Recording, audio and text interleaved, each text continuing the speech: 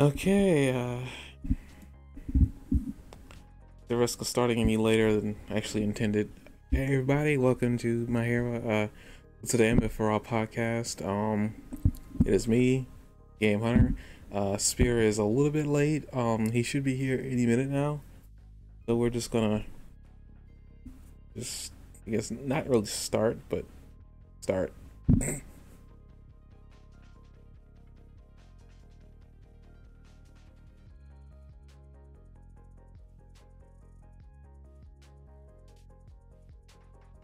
We'll just open up with some statistics, if I'm allowed to.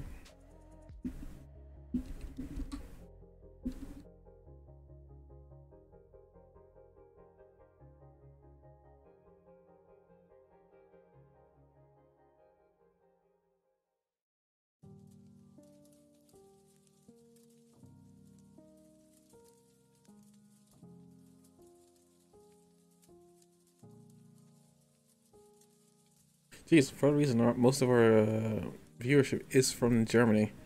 Hello, Germans. Don't know how you feel about listening to two Americans talk about anime. But we welcome you here and everywhere else.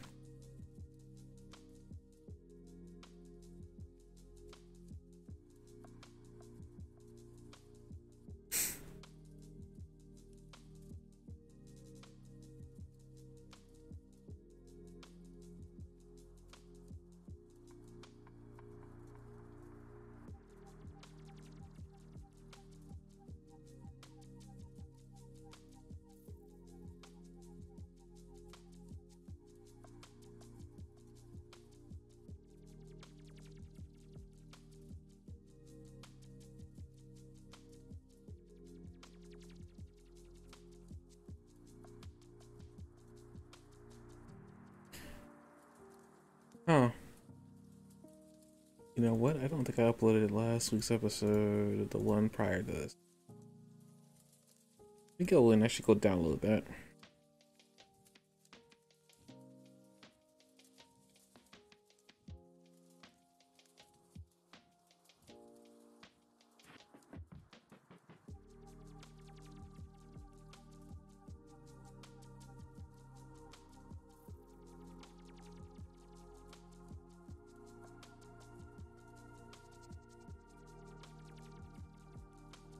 Anchor could just can't get an episode from YouTube. That'd be awesome.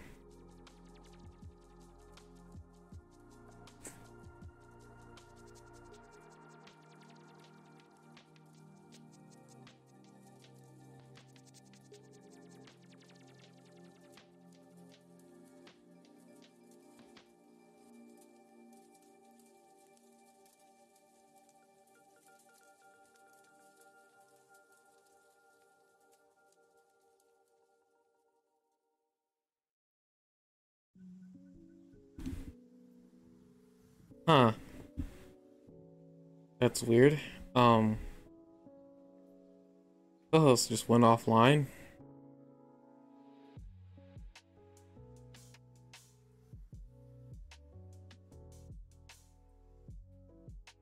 I might have to review the episodes myself here in a few minutes.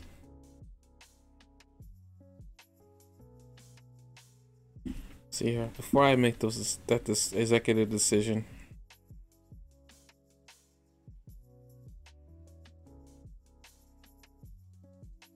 Hope everything's alright over there.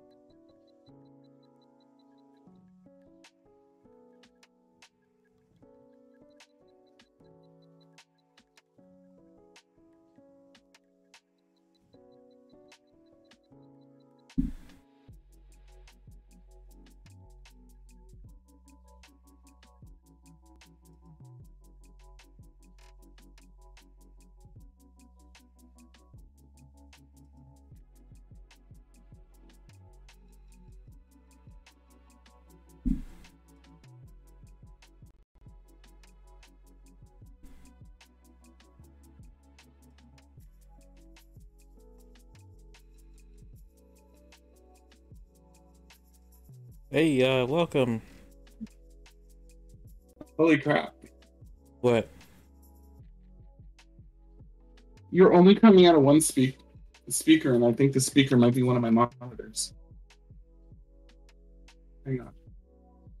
Is that a I don't problem? know why. It's just really weird. You sound like you're sitting on my left. I'm just seeing if I can quickly fix it. Okay, I was, yeah, I mean, the pre-show ended and I was just talking to whoever was listening. But, I was just looking at analytics. Nothing started yet, so don't worry. I saw you go offline. I got really concerned.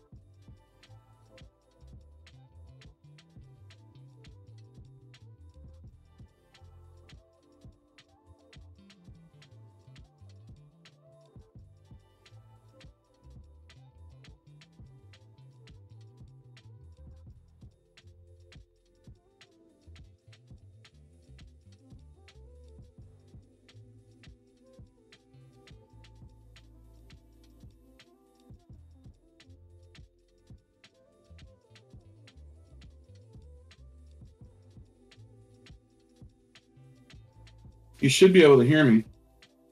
Yeah, I can hear you. Oh, when did you stop hearing me at some point? No? No. Well, I mean, I was talking to you and you weren't saying anything. I figured you maybe I muted couldn't. me. No, I didn't mute you. I couldn't hear you. I Oh, just went over and checked my settings, but they looked fine for output, but they didn't. It looked weird for input, so I switched it. I started hearing me again on your end, but I think I Jesse's stopped. been ask- Hmm? Jesse's been asking me for like years to start playing Terraria with her again, and I Oh, was like, I played it out. Like I'm tired of it, but we started playing it a little while ago, and we started having a lot of fun with it. So we just found a mushroom biome for the first time. I can't even remember what mushroom biomes are good for, but I remember they were like the greatest thing in the world. So um, even though the thing went off, I was like, let's look at it for a second before we go back up. So we looked for a second, but you know how long a second is in Terraria. It made me late. I guess I want to apologize to you for that spam yesterday. I don't know what happened. I think I know it. What happened is that I got spam from somebody else that I guess got their account hacked. I didn't realize that when I clicked on that link, it hacked me. I didn't realize it until I started seeing that well, you said something which confused me. I was like, what's happening? I see the link. I'm like, I saw that link before. Oh, I got hacked. And I immediately went to go and fix everything. So you kind of saved me. Oh, really? You saved me by It's saying something. It was like, I didn't even know that I had randomly sent you a message. So thank you for saying, huh? You're welcome, but at the same time, like I actually did click on it because I was. It's been so long since I've had a hacked message, and it was you, and I'm like, I thought you probably did have some old like 6 year old like picture of me or something that you were gonna tease me with. You should probably change your password. I'm gonna warn you right now. That's how they got me.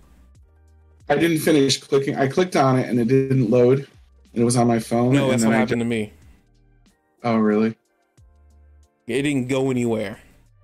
Oh, I will warn you just to change your password just in case. I found somebody who was in Virginia in my account, and that's when I was like, wait a minute, that is not me. So I changed it. I mean, there are too many people who that message got sent. So I'm hoping none of them clicked on that. Um, another friend of mine from high school responded to it, and I was very shocked. Actually, I told him to like change a passport. Just I was hacked. All So I right, was like, nobody's been in my phone for a while, so I think I'm okay for now. I will change it, but I don't think anyone logged in. I think I had two-step authentication anyway, where they would need my phone as well. something happened. They got access, and I was like, man, they're using me. They're using my. I was like, I really didn't. There's too many people. Like, there's too much to clean up. So I mean, if they see that message, I hope that they realize that it was a spam. Yeah. I didn't, and it was my fault. So I got hacked, and it was my own stupidity. I didn't even realize it was a hack message until that happened, because I was like, I saw that message to me from somebody else. I was like, did he have an old picture of me? Because he was a coworker. I was like, did he have an old picture of me? I clicked on it and nothing loaded. I was like, huh. It didn't even dawn on me that it was a spam message. Oh yeah. If I realized that, I wouldn't have clicked on it. And oh well, I'll be doing. I barely use Facebook. Probably how they got me too is like I barely use it. Like it's not a social media platform that I actively use. Okay, guess we're here for the next episode review of My Hero, and also the first episode of Dragon Prince. It's come back. All 9 episodes are dropped, and we'll be reviewing one episode at a time. I see here in your notes you have a very small paragraph of Dragon Prince, and I had already wanted to bring up maybe. Oh, you thought to look at my notes. That's cool. Huh? Oh, you thought to look at my notes. That's cool. Yeah. With that, I had this idea before, and I wasn't sure. And then based on your notes, I'm guessing maybe it's a very like compared to what you have for My Hero Academia. It's a very small paragraph, so I was like, maybe we could just review season 4 Dragon Prince like right this minute, and then we can move on to My Hero, and we can end on My Hero. So people who don't want to listen to us talk about Dragon Prince don't have to listen to us talk about Dragon Prince. Okay, whatever you want is fine with me. I just figured since it was a small paragraph, I guess you don't really have much to say, and I only watched it twice. I didn't rewatch it a third time. And I mean to say that I didn't watch it again for tonight, so I was gonna let you lead this one. I was gonna bounce whatever I had off of your topic, leading here. So I'll leave it to you. Dragon Prince season 4, episode 1. It's been 2 years, and we're finally here, and they do address the 2-year time skip. Funny, what I remember, but.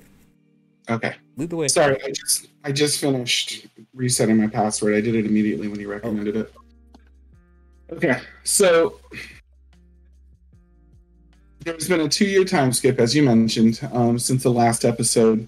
We start into the episode, and it looks like it's a very big time of peace for Ezra's kingdom, and they're kind of all they're catching you up, and I think the show's self-aware that it's been like 3 years since their last episode. So they're not doing a recap episode by any means, but they're sort of like, a lot of this episode was just explaining where everybody's at right now. You see that Soren is using magic now, just kind of like really casually on the reg. Like he's got like a water shield for when it rains and things like that, and he's just using it in his day to day. If I can stop you right here, I just want a refresher. So maybe you remember this more than I do. Magic isn't something that humans are capable of using, right? Well, it was thought that, but Soren is capable of it. After he shattered the air globe that had the storm inside of it, where he was drawing all his magic from, he was able to. He was falling and he was able to grow wings. I forget exactly the scenario, but he was able to grow wings. So he discovered that for whatever reason, he can use magic. Yeah, but I guess before I let you also continue, Mhm. Was it ever really explained what the world Claudia and Varen were using? Black magic. They were stealing magic from the creatures of the forest and stuff like that. I Okay, mean, fairy creatures, and they were stealing, drawing it from them. okay. And it's interesting because black magic seems like it permanently takes its toll on you. There was that red dragon that they met that was blind, but he could smell the black magic on him, even though he hadn't used it that recently. So we know that black magic like sits with you, and obviously doesn't sit well with fairy creatures because they know that you used it by stealing it from living fairy things. Guess it means that it draws on death. Okay, I just want to make sure because I was watching this episode twice, yesterday and the day before, and that was kind of weirding me out. I guess I was trying to remember because I haven't watched the series in forever. Okay, continue. I just wanted to make sure that was for my clarification, but also for anybody else probably watching this who doesn't remember. Yeah, so that was basically it. Like they have to draw you have to draw magic from something, and humans as far in um fairy creatures could just naturally do it, like they just had naturally intrinsic magic. But as far as they understood, humans couldn't do that. They had to steal magic from something. So they would either contain a storm in a bottle, or they'd kill something and use its and use death magic to like Mhm. make it theirs or something like that. So that's kind of like where that went. Okay, I just wanted to make sure because like I was watching it and I feel like I knew this information, but I just need thank you for You're welcome. clarifying. Yes. So yeah, Claudia has done what she said is some terrible things in the name of helping her father like get back to himself. Um, Soren has, and he's back for a month. Soren has used his magic to like on a regular basis now. Like he's the head wizard. It's generally known that he's a magician. He's of high, of high stature. Um, Ezra pulls together a council at one point, and the council seems very like quaint and not kingly. And I thought this was very interesting because in previous episodes when he was king, the woman that is in white with the crown had thought that Ezra was not built to be a king because he was like he didn't want to do all the kingly responsibilities. And now here we have Ezra kind of in the same boat. He's just not doing them and sort of avoiding all of that. And it makes me wonder like what's really going on and if anybody's really ruling the world because like their big decisions were like the title of the new head baker and Bait is on the council and things like that. So there's a sort of like lighthearted innocence to it, but then there's also sort of a red flag for me that um, there seems to be like a little bit of negligence involved in like this whole process that like Ezra seems to be kind of allowing himself to ignore kingly things that he should be doing, and then Um, possibly even go ahead. I mean, you say that, but I don't see it here. But like, what do you consider the dragon visiting thing? I thought based on what he was doing there, on what he was saying. Now that this could be twofold. You know, we don't know really why he's allowing the dragon to visit. Um, I could have sworn the queen died, but I guess she didn't. That they're trying to like mend the Hmm? Why would the Dragon Queen have died at the end of the last episode is when we first saw her and she was like, "My children, you're all so beautiful," and that was sort of like how things ended with like everybody holding hands and checking things out. I don't know. I feel like that. Okay, maybe like I said, I don't remember the last season all that well. Some of like the major story points I remember, but like not too much. But like you don't what do you consider the whole meeting of the Dragon Queen and you know the people of Zadia? Wait, is Zadia that he's supposed to be the king of? I don't know the name Sorry, of it. what? Well, what's the kingdom name of like what's that Ezra is supposed to be king of? Zadia. So yeah, the kingdom of Zadia and then the Dragon Queen. They're supposed to be meeting. He said that the big meeting, the big thing that tomorrow that they're doing is that they're trying to like mend the relationship between the fairy creatures and humans. Hmm. I'm You know, sorry. Ezra's kingdom is Catullus. Zadia is where the fairies live. okay, the Kingdom of Catalyst and the Kingdom of Zadia are supposed to be meeting. Well, the dragon from Zadia is supposed to be coming in. The Dragon Queen is supposed to be coming in to, I guess, have like a visit. That's gonna be fun. But what do you consider that? You know, that him asking her to come and visit, is that not like a big kingly decision, or? Except he admits that that one of the biggest reasons he's doing it is because he misses his friend, Zim. So like they accuse him of that. They say, are you really doing this for your kingdom, or are you just like, do you just miss Zim? And he goes, can it be both? But we know that like he's influenced by the fact that Zim is involved. So I mean, we know it literally as an audience that that it's a thing. So I struggle to struggle to be fully like applauding him for that when I know the context. Sorry, no, I'm just like I'm trying to I don't remember those exact wording. Maybe it was said in a way that it definitely didn't catch me off guard. I'm just gonna rewatch that part, but you can continue. I just want to make No, sure that I am, you know, that my knowledge is correct. yeah. But anyway, they don't seem to be doing very much of import. Like the council doesn't seem very kingly. Bates on the council, the chef is on the council, because they're all his friends or like. I know a king would want their trusted people on there, but there's also people that just have jobs that need to be considered, you know? And he's not really doing that. He's still kind of being a kid about it. And of course he is, because he's sort of a kid, but now he's kind of an old kid, you know? And like he is. He's an older No, kid now. I'm just sorry. Just the way you said it. He's a kid, but he's actually an old kid. It's like, Yeah, just the way you said it. it's all good. But like he is though. He's like he's not the little kid that should be doing these kind of things anymore. He should be a little bit more responsible as a king if he's going to play that role. And I think that and then there's this little moment of intrigue where they're whispering something and Soren doesn't know what it is and he's like, you guys gonna fill me in on it? And you think that maybe this is where like the plot line picks up and like there's something going on there where like there is like this subplot of like danger or you know someone moving in the shadows that we don't know about, and then we just find out it's a surprise birthday party for Soren. So it's a rough plot if you're trying to get really invested in what's going on because there's nothing really going on in that way.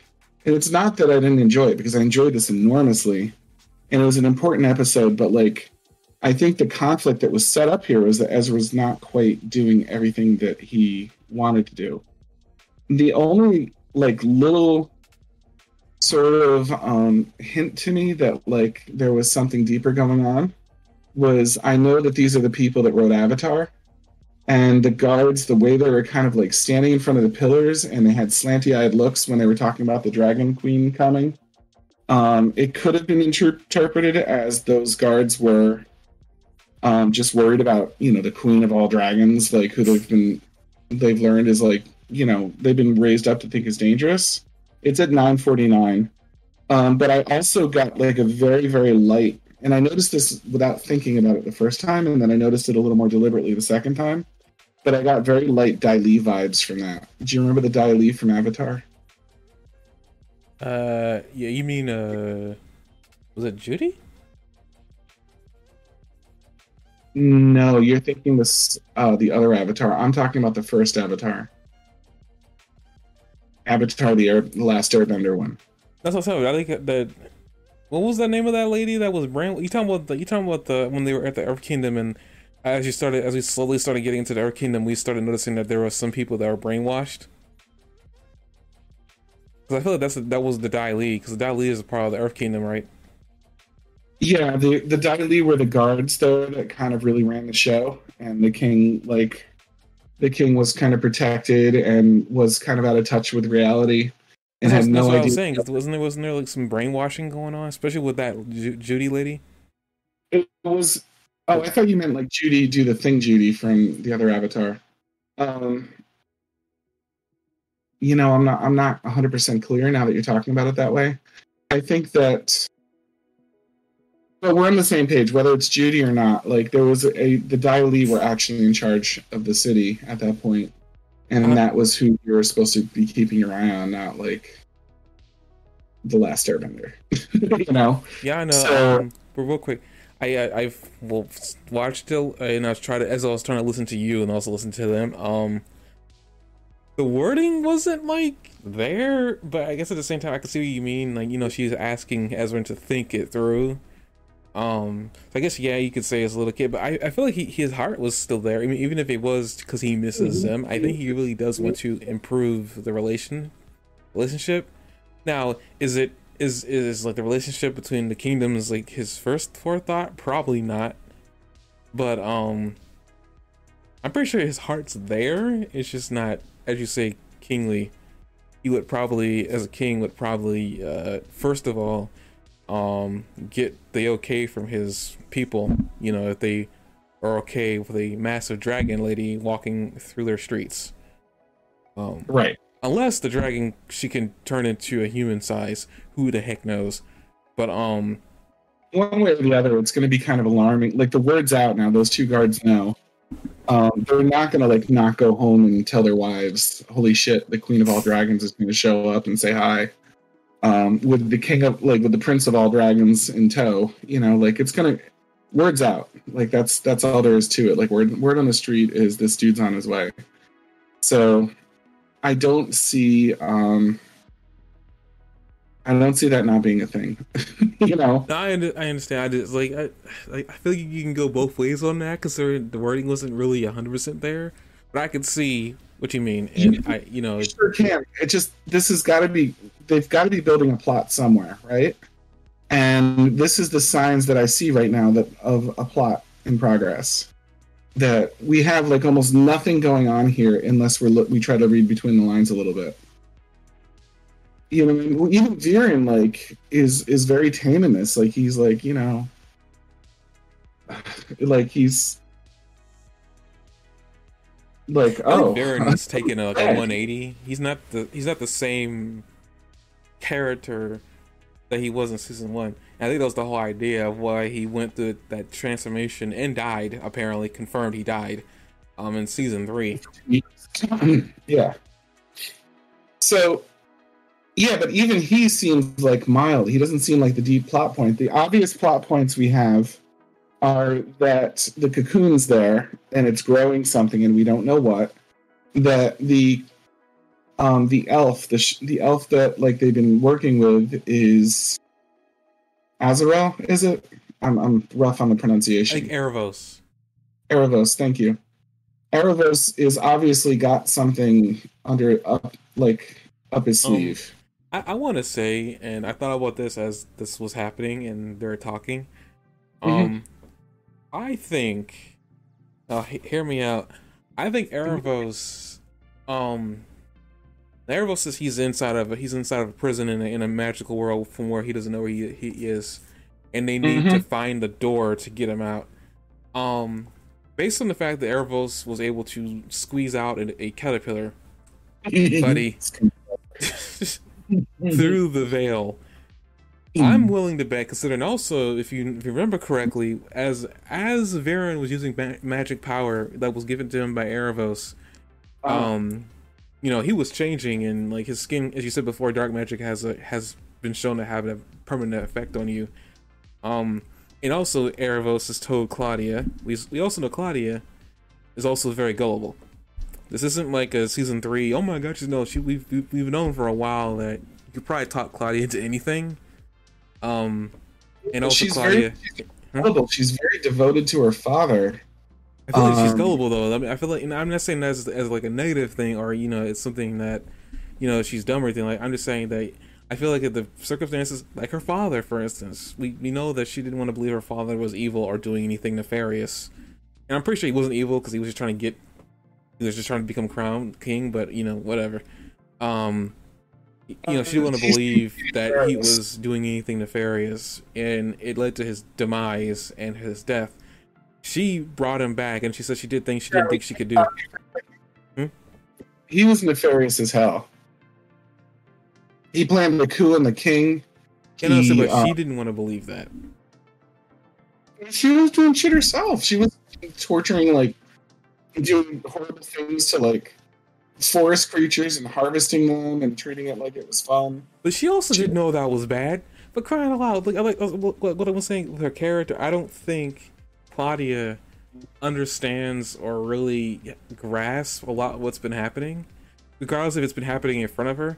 Because she uses dark magic and she doesn't know what she's doing. I don't know what she does, but she doesn't seem to grasp that much. She doesn't think. I'm pretty sure something was done to her at a young age that would probably make her believe that all that she's doing is not that bad. Granted, she also said that the thing she had to do to bring her father back, she didn't know she was capable of, which is also another red flag. But she seems pretty resourceful, independent, and capable in most things, in my opinion. I'm not arguing that. I'm just saying that I don't think, like, based on, I don't think she truly believes her father was nefarious or whatever. Now, based on whatever he was doing, regardless of whatever, it's obvious that he was being fairly devious. But I think she deserves her father and is extremely, like, loyal and devoted to him, and that's kind of like the problem here for her.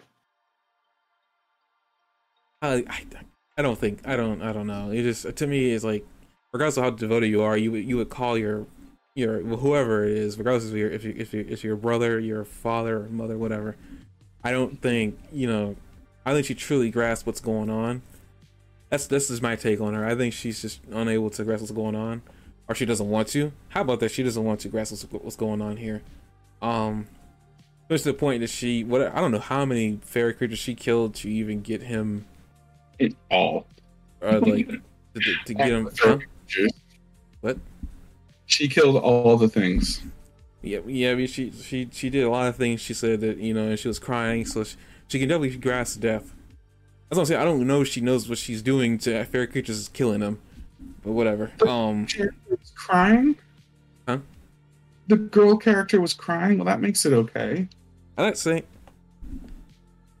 Like, I want to say, based on everything she's done here, I don't think she took completely 100% grasp what she's doing. She's probably 90% grasping what she's doing, but I don't think she's 100% grasping what she's doing.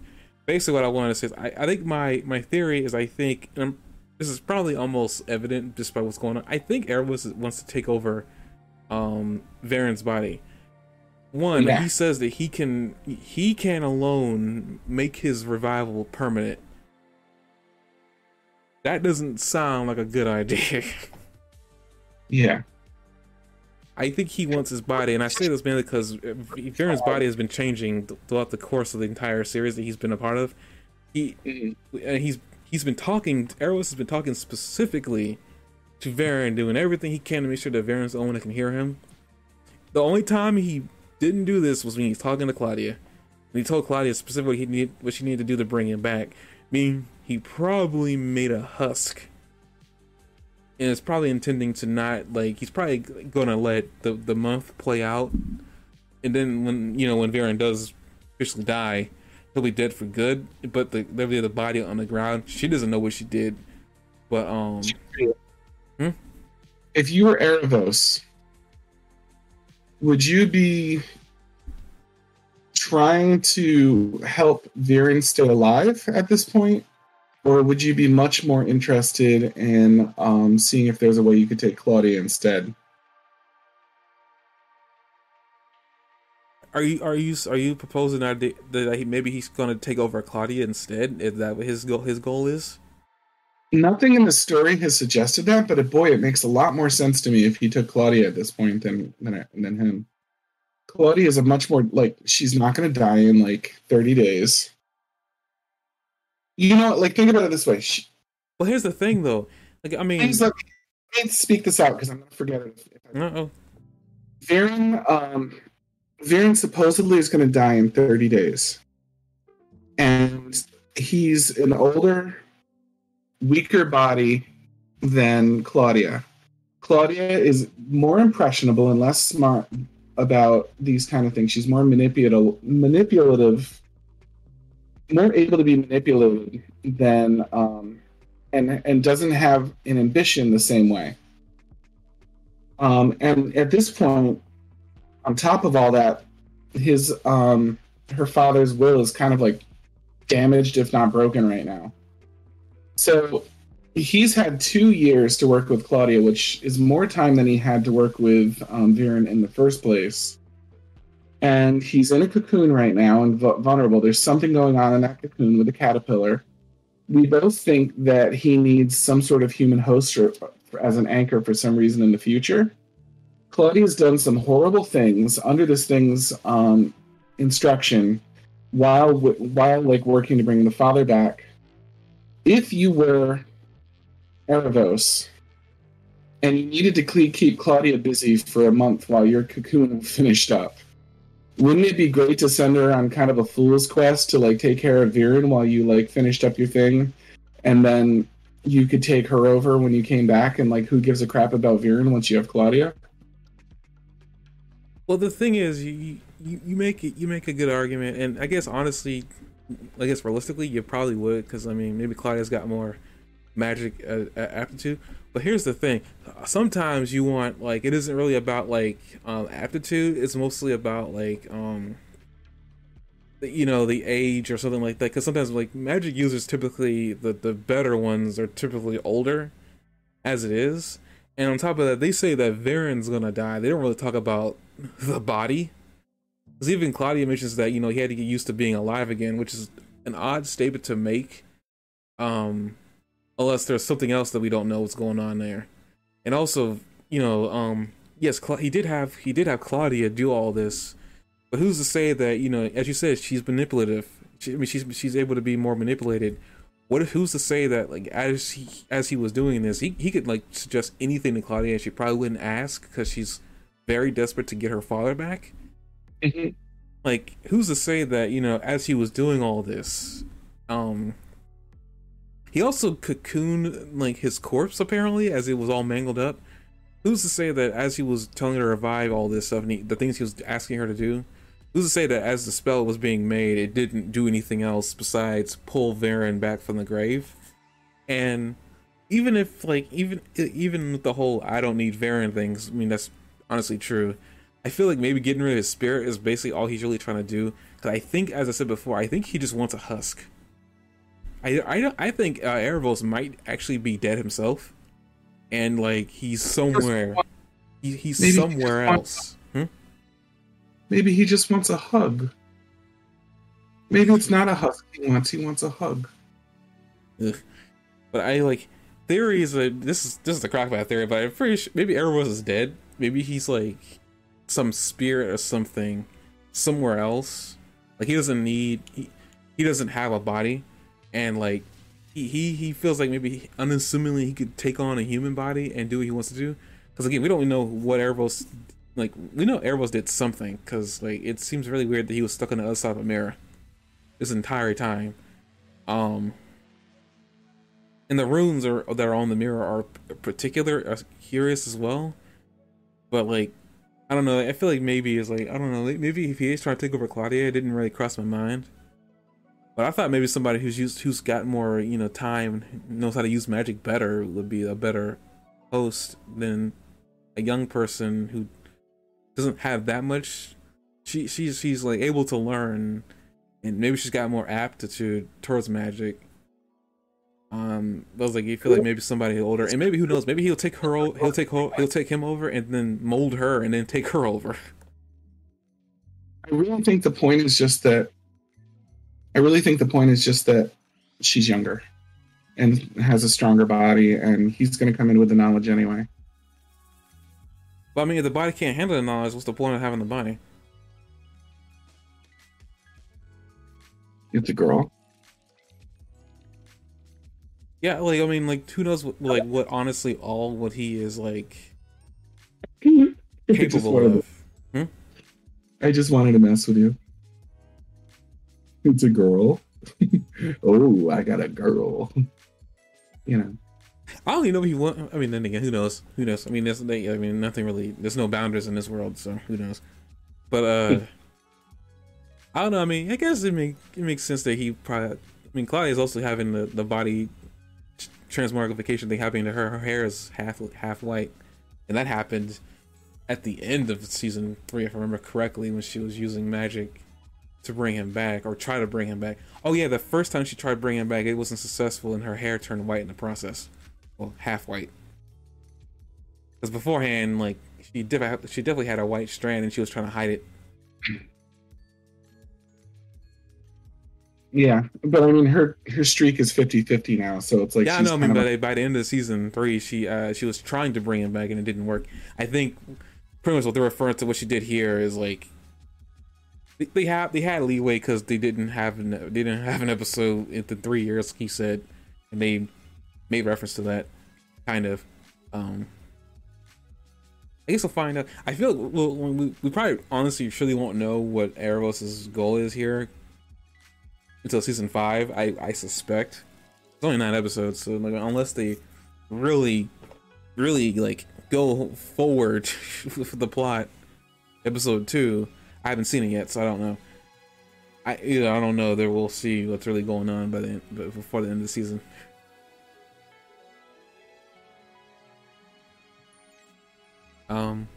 Let you continue. Sorry for dragging you off there. No, that's fine. I think that she's just on a precipice. I think the idea there is that she's like teetering between good and evil, and she has the black and white streak. And in this case, I think the white streak is evil. And like even the 2 people she has on her side right now is like Terry's a little sketch. He sounds like discount Korg. No, I put Drax, but I meant Korg from the MCU, the rock guy. Oh yeah. He sounds like discount Korg. Like he would at least have a good old heart-to-heart conversation with Korg if they ever met. But he's not good at magic. He's not powerful. The dad is powerful. The dad is known for evil. Terry seems to be known for good. But who knows? I mean, with how duplicitous Claudia is, he could be just as duplicitous, but at least we have a pretty good idea that he's not powerful. And again, this is just a very silly world in general. Like, I'm putting in my notes that the dancers were all doing the floss at the birthday party for their dance. That was a little disturbing. I think I had some nightmares about that one, actually. Not the floss, oh god. One of those. And that's kind of it. Like the obvious conflict, like I said, is Averos has some plan. It involves a cocoon and Claudia and her father, Aviran. And other than that, I think that the conflict here is about what's going to happen when the dragon shows up. That not everybody's going to be as optimistic about it as good-hearted, wholesome. Oh my god, main character. Oh, Soren? No, the Ezra. I don't think everybody's as good-hearted as Ezra seems to believe they are, and I think that he could be in for some disappointment. I think that that's like there's a lot of things like that in place right now that we're going to see pan out, and that's going to be a lot of the intrigue of what's going forward here. But it was a good episode. I thought it was sweet when Janai proposed to Maya in sign language, and ended up saying, "Do you want to wrestle?" Well, I mean, if I had to play a devil's advocate, that's not a wrong thing to ask in a marriage situation, because you're going to wrestle, quote unquote, afterwards anyway. You can say that again. I had to say that. I'm sorry. I just thought it was kind of funny. There's also sort of an innocence in the elf world too, where the elf queen that she's marrying, Janae. I love you, Janae. Sorry. There's also that sort of like mixed message there too, where she seems very optimistic about the future, but at the same time, we've got her guards and her people kind of like not 100% bought into bringing a human over to the elf side, and the humans are not so great at like a fairy creature over to their side. So there's definitely notes of division going on here, and notes of clashing worlds. You know what I mean, with the elves and the humans and the elves, Claudia and her father. There's just a lot of that clash going on here, and I think it's as peaceful and innocent and sweet as this episode is. I think it's boiling a little bit up very subtly in the background. So, and I'm here for it. I'm curious what's going to go on with that. I guess as we transition to the next show we're going to talk about here, I want to you do have in your notes here, but you don't actually speak it. Rayla and Soren, well, mostly Rayla left Soren during his birthday, and I'm guessing it happened during like the 2-year time skip that we weren't there for. I've been thinking about this particular statement that he made that this is no longer my birthday because Rayla left me on this day. I've been wrestling with this statement because it seems really, the way Soren states it, it sounds like they had a fight and then she just ran off. But I also think that maybe she ran off for like some kind of gift or something like that and never managed to get back. Like, she could have left because she's afraid of being too close to people, which we see all the way through the previous series. She might just not be able to be close to people and kind of like had to take off for her own reasons. I guess, I don't know, it just seems really weird that, like, she's so far the only character I don't think we've gotten to catch up with, actually.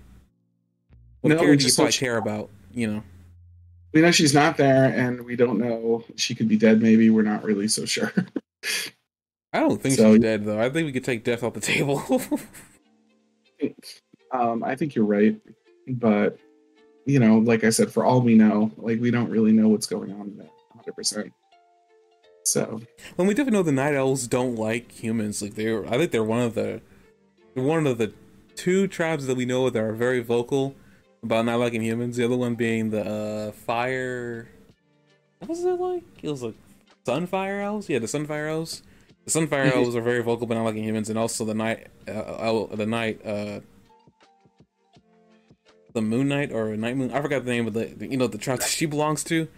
We'll probably find out whenever they show back up again. But the Night Moon Elves, they were the 2. Huh? The Moon Knight. We're going into the DCU now. I got you.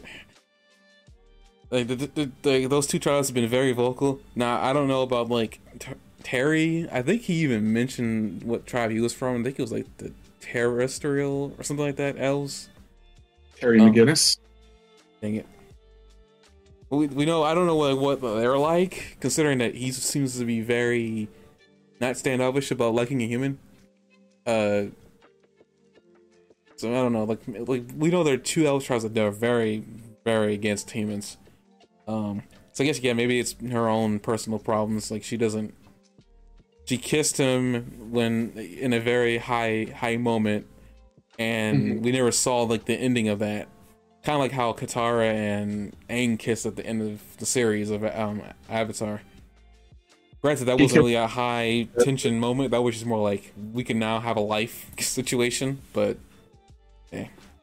So you're saying she kissed a human and she liked it? Essentially, she doesn't know how to deal with it, apparently. I don't know. She kissed a human, she liked it. I guess with that, we can... We can then move on to... Human just to try it. Done yet? Are you good? We can... She's got a lot of love. Moving on to My Hero Academia, Season 6, Episode 7. We got so to go, red I love. Sorry. Dang it. He's in rare form, this guy. just in the rarest form. It's a little rare. It's like if it was a steak, we'd probably send it back. We're talking episode 7 of My Hero Academia Season 6. We continue off with the last one where, like, again, To say, very bare first, bones, like synopsis of this episode before we talk about it.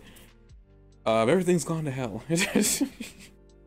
my early initial take on this was that the filler in this series is just incredible. Like the quality of the filler that they've been doing lately, I'm really blown away and impressed by it. Are you done? I get Yeah, it's not why? enough for Avi. I get it. We can move on now. The episode, it's obviously filler when she's not in the episode.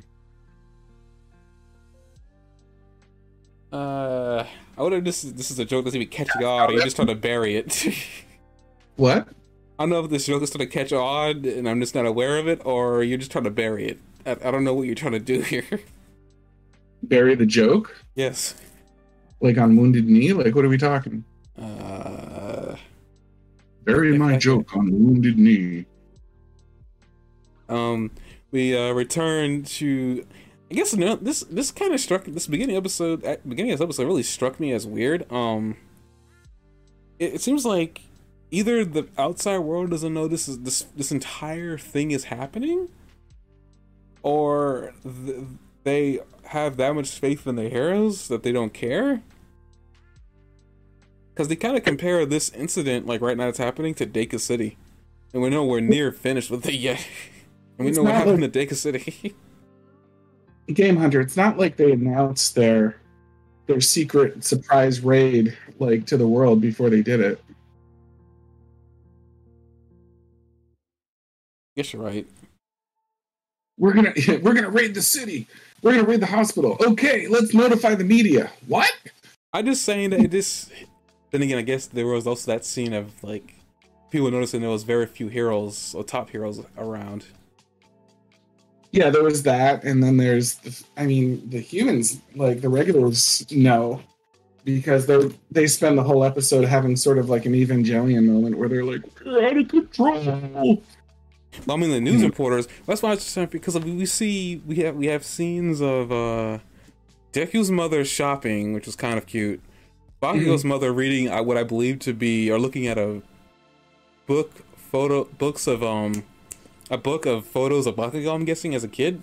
I don't know. It's a Katsugi memory. I can only think that it must have something to do with her son. We also have. Well, I mean, Alma knows what's going on. He's watching everything happening as he's watching with Eri on his lap in front of a computer as he's sweating bullets. But then we have Charlie. To your credit, I think it's people do notice when an entire city is being destroyed. Never mind, like the hospital. Like you would think that word would get out somehow across the world about that from there. So I think you're right. There is a little bit of plot hole / absurdity in that point. So I'm going to retract and say that you're probably right there. That's a pretty weird point in the show. I guess not really. I mean, they're trying to. I mean, I'm trying to detract what I said, but honestly, I think they're trying to contain everything, and they're also moving people out. So there are civilians that are aware of what the heck is happening. So maybe it's just that this select people, like, either they're that confident in what's happening with the heroes, or they don't know what's happening. There's a lot of scenes of just like happy everyday life happening, like Todoroki's sister, or his older brother, like she's at her job and he's at college, and then we have his mother. You know, she's looking out a window. Great, we don't know we can't see her face here, and she's got a blue flowers because I guess at some point Endeavor sent her flowers before he left.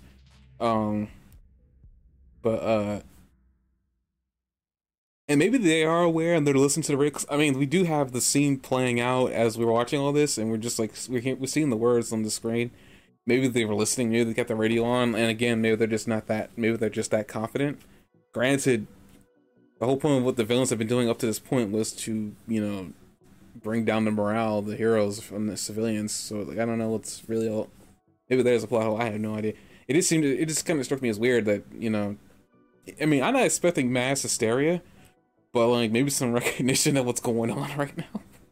But in the past major hero events like All Might's final fight and All Might's original fight ticket, it was a big deal. Like if somebody if the heroes were all out doing something important, like it made all the news channels and stuff. So it does strike me as very weird that everybody else in the world is kind of serene right now. I think maybe they didn't think that through as well as they could have.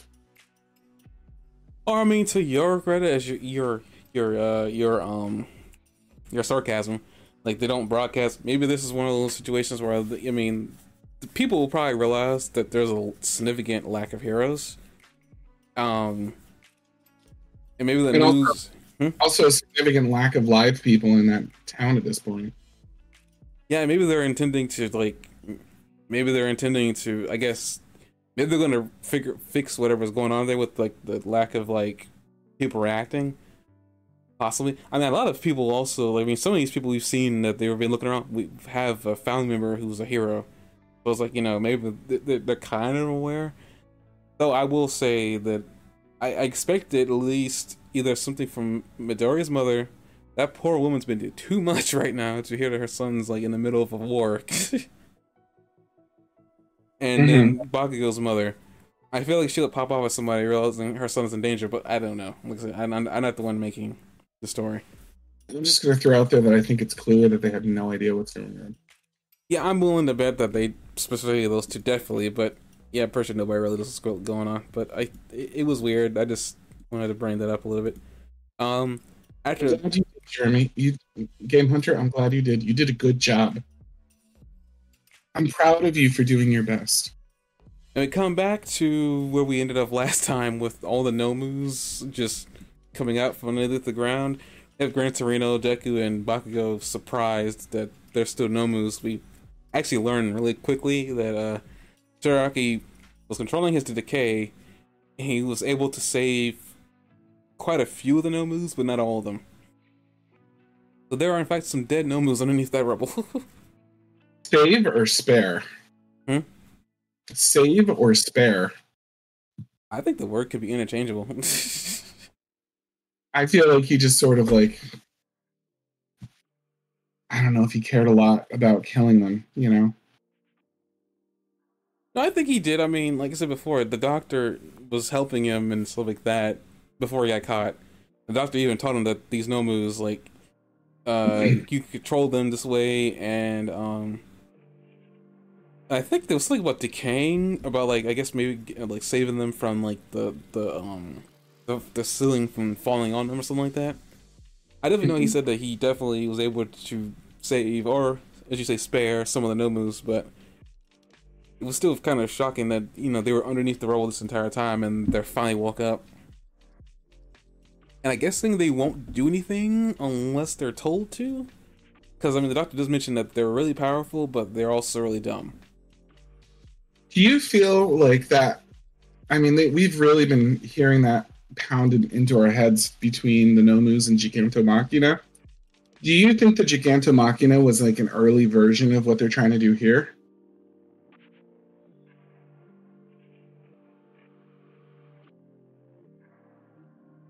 Same scientists, same people like involved. Huh? I don't.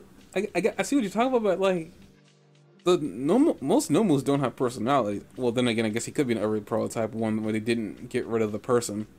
Does he have? I mean, does he have that much more of a personality than any of the other ones? Yeah, because he was able to defy an order. Nomus at this point that we are aware of can't defy orders. Um, yeah, but I mean, an early one wouldn't be like exactly the same thing, but it would have like a lot of similarities. No, I know. I mean, I'm just saying that. I mean, I know that these Nomus, the ones that are all like black and whatever, like are part of like we're not going down that road, Jock. We're just gonna move on. Uh, What? No, that was a real cough. What are you saying? Sorry. I don't. Probably doesn't believe you. Moving on. No, I didn't even. I was coughing and I didn't even fully hear what you said. What did you say that I would have coughed about? Most most Nomus are all black. and Oh like, no, I missed it. I'm sorry. I lost a great opportunity in my life. but I know one of the things talk about, like, they were wrestling. The scientist was wrestling with the personality part of making a zombie here, and I think he realized that they need to get rid of the human element.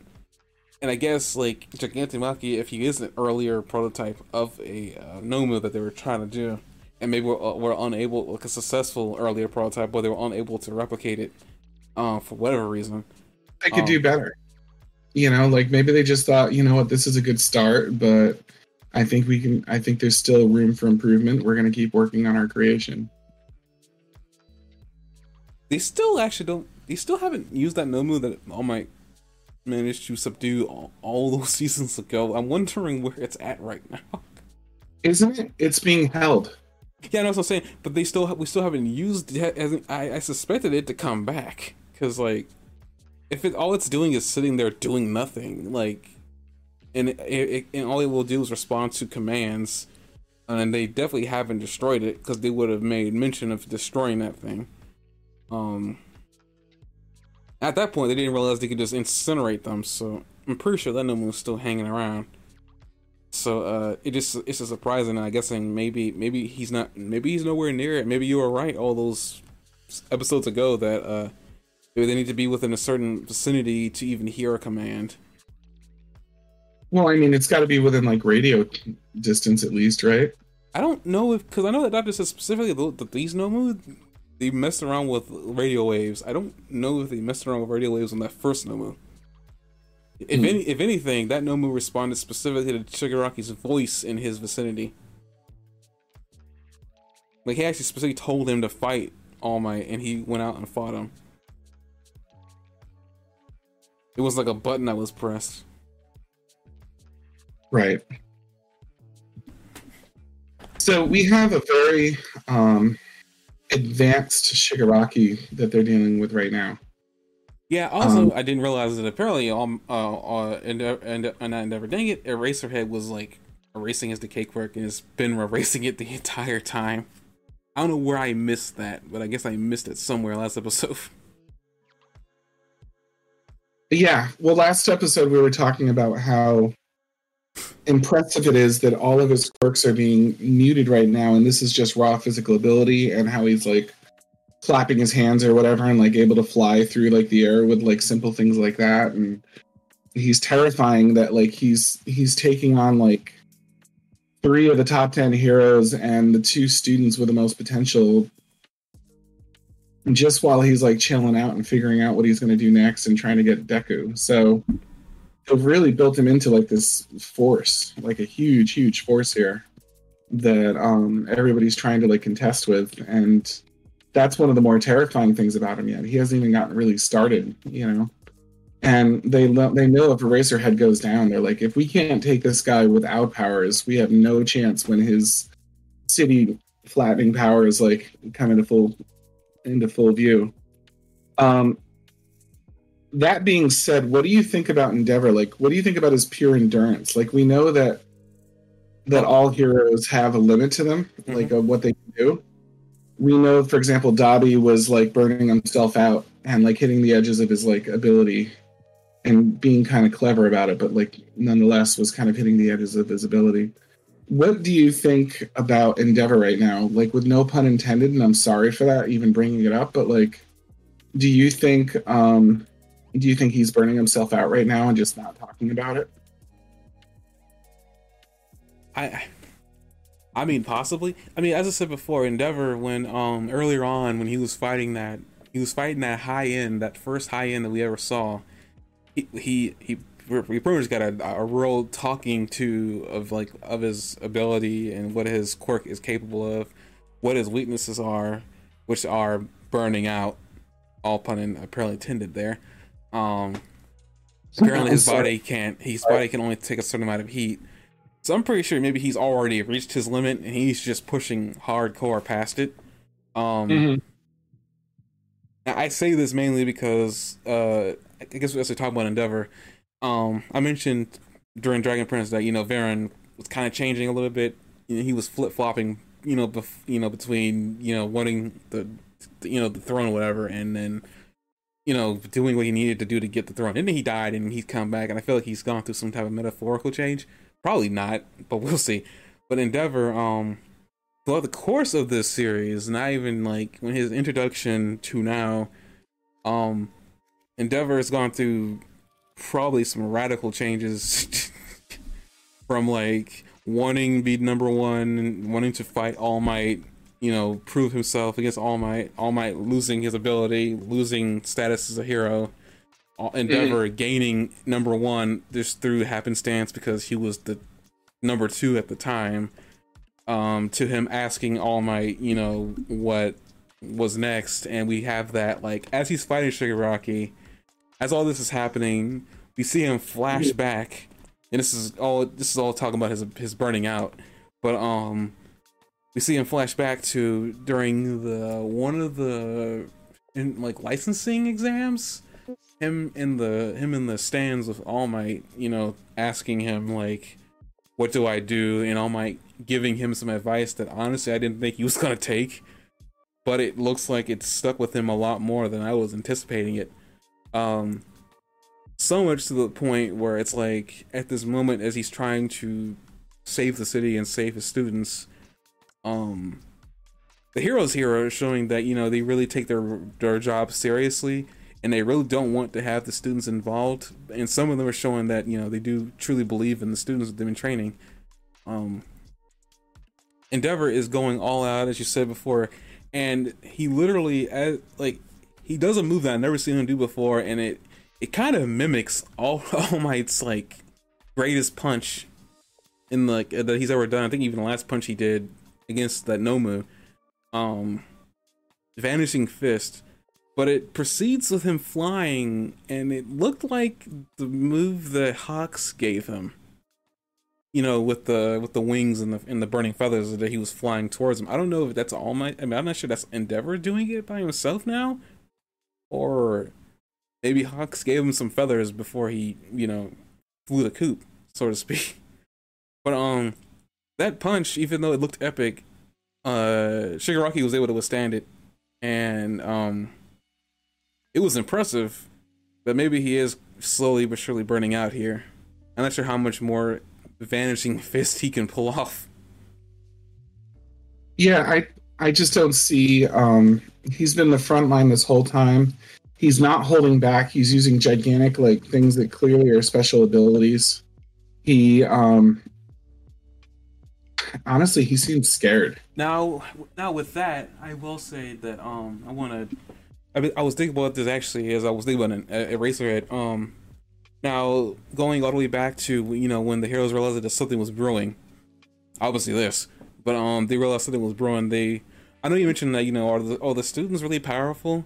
I didn't really bring this up at the time because I didn't really think about it, but during all of the training they were doing, the heroes specifically brought up that they needed to speed up the training of their prospective heroes, the students, because they don't know what's gonna happen. They're gonna probably need to call on these kids to help save the world. And it was like Eraserhead, was helping them gain more power and then be able to come up with super moves.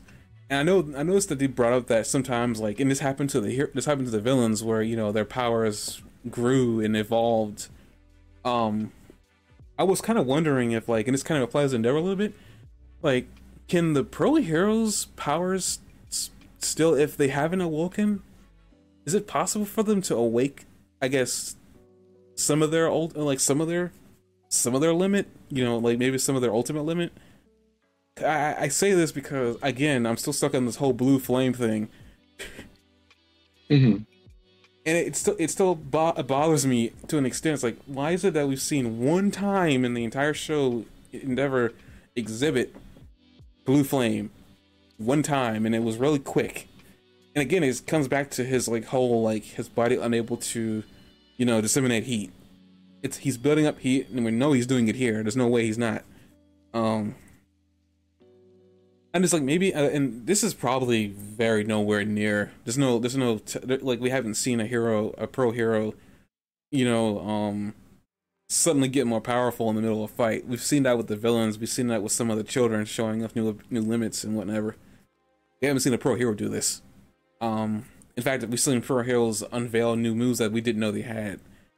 Like, what's the possibility that maybe a hero's ability? I was thinking about this in terms of Eraserhead. One of Eraserhead's biggest, weaknesses is that his ability only works when he's looking at the person. I was wondering, because we're spending a lot of time with Eraserhead, and we're seeing a lot of flashbacks with him protecting his students. We even see that some of them made an impact where he wants to see where they go in the future, and he's very, very headstrong, wanting to do that. So much so that it kind of compels Deku to jump in and save them, because they know that if they lose and lose him specifically, they're all doomed. I wonder if maybe has Eraserhead's abilities because one of his weaknesses is the fact that his ability dries his eyes out.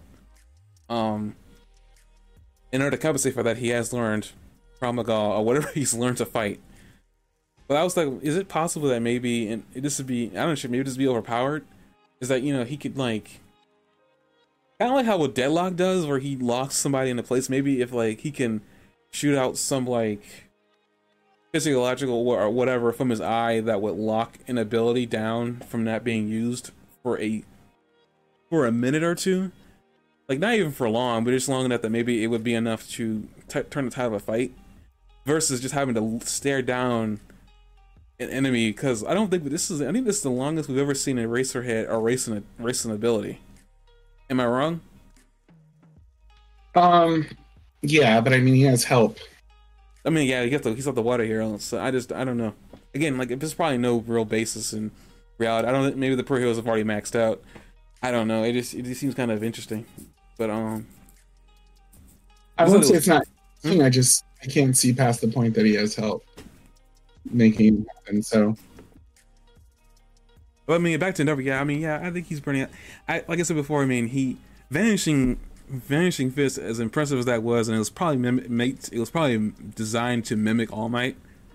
And I say that mainly because when he makes the fist, you hear the clapping of the fingers on the palm of his hand, and that's kind of signature of All Might whenever he makes his fist. And it almost looks similar. The only thing that was different was that it was all covered in flame and much weaker. But and I mean, Endeavor, like I said, it gets back to Endeavor changing. He's even mentioned that he can't do anything alone, and he even thinks back to All Might as he's having this moment about him doing his things his own way and not rushing into it. I guess Endeavor is he's learning to lean on people more versus leaning on his own ability. Lean on me when you're not strong. Part of me knew that was coming. And I'll be your friend. I'll help you beat your wife. Oh. Moving on, because I knew that was coming. I guess back to Eraserhead. I guess we can talk about this all together. Pretty much, we see Eraserhead's in there to fight. Shigaraki again is intelligently scary. Realizes to what? To be Shigaraki intelligently realizes that if Eraserhead can see him, that means he can see Eraserhead. And as he lunges towards him with his own superhuman abilities, essentially Eraserhead has this moment of I'm gonna take you out if I die. But apparently Eraserhead had a knife on him the entire time, which was kind of weird. I don't know if that was a support weapon or not, but he didn't get a chance to use it. Mainly because Deku got involved and kneed Shigaraki in the face and pushed him out of the way. which was crazy. Gran Torino wasn't fast enough to get save him. Deku acted immediately without thinking, because that's what a hero does. I don't know, Deku might have been thinking at that time, but as he was shouting that if while Eraserhead has weakened him, maybe they all should just attack him.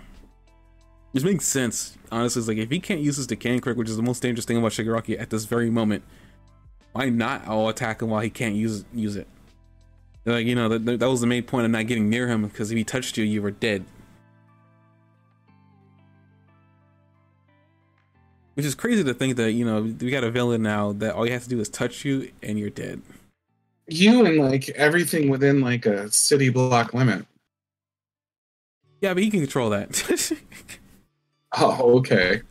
We don't know how much you can control it. He said, I tried not to. We know it worked out this time, but we don't know how much it works out all the time. I mean, yeah, I'm just saying that. I mean, I'm just saying that now it's like he's 10 times more dangerous than he was before. Yeah, that's true. You know, without his quirk, he's just a normal superhuman man. So it's like, you know, apparently he's also dampening all his quirks. I didn't notice that, so that's crazy.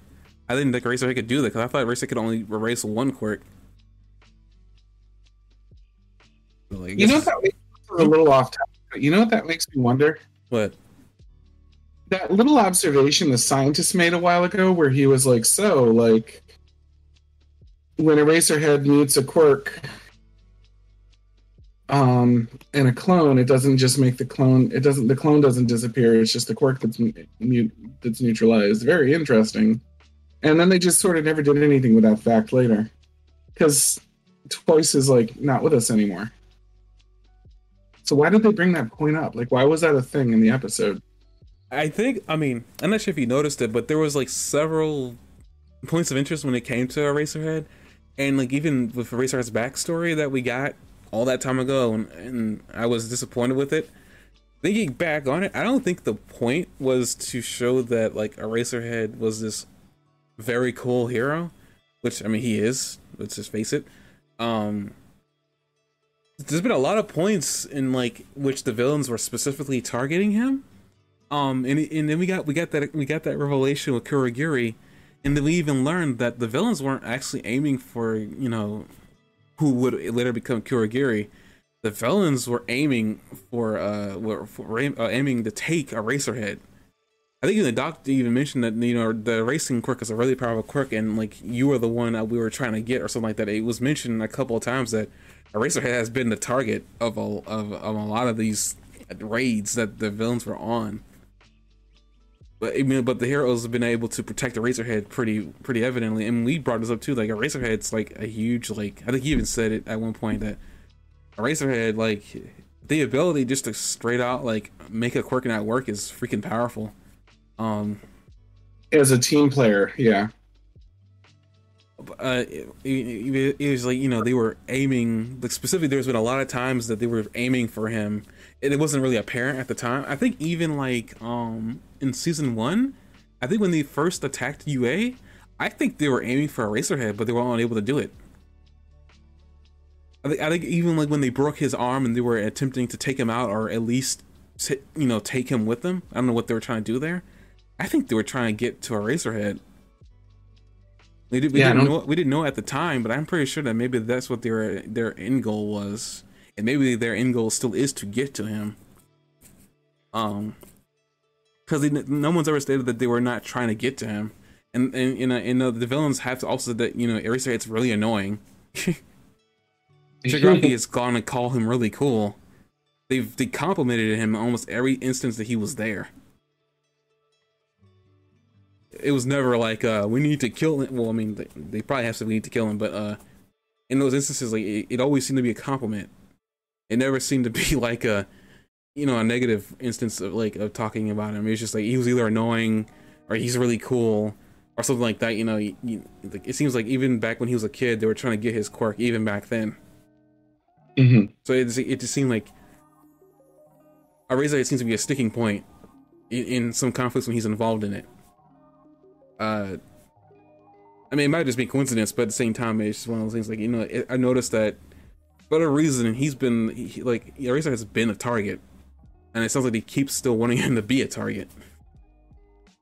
I don't know what ultimately going to happen here. It sounds like eventually, you know, they will get what they want, you know, but at what cost? I mean, who knows? It just seems really weird. Like I mean, every time you can. I'll let you talk. It just seems really weird. I guess to me, it's like, huh. I wonder how long they're gonna keep trying to get to him. The idea of like important people being protected is like very, very prevalent in this. Um, the whole season so far has been one character trying to protect another for one reason or another. We had it with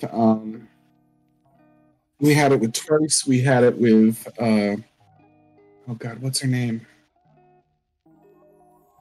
We've had it with Twice. We had it with Dark Shadow going to save Hawks. We had it with all of the teachers trying really hard to protect their students. We've had it with the students protecting the teachers. We've had even something like everybody trying to protect Shigaraki, and he's the last line of defense because they want him to complete his evolution.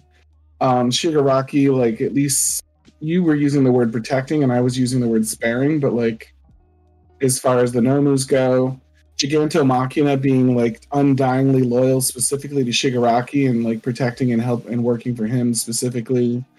There's been a long theme here of like everybody protecting everybody, especially teachers protecting their students, but the students are definitely in turn like turning them back over to the teachers too and saying, like, we've got to protect you no matter what, guy. So I think that's a really interesting like thread that's emerging in this series, that like of like every single like hero and villain, it seems like, is in the process of protecting somebody, even like down to what's the guy's name, the guy who gets more powerful with stress? Oh, Destro or Ray Destro? Yeah, even there was a line like in this with Destro where he said our leader is this is going on, our leader must be vulnerable, let's go protect him.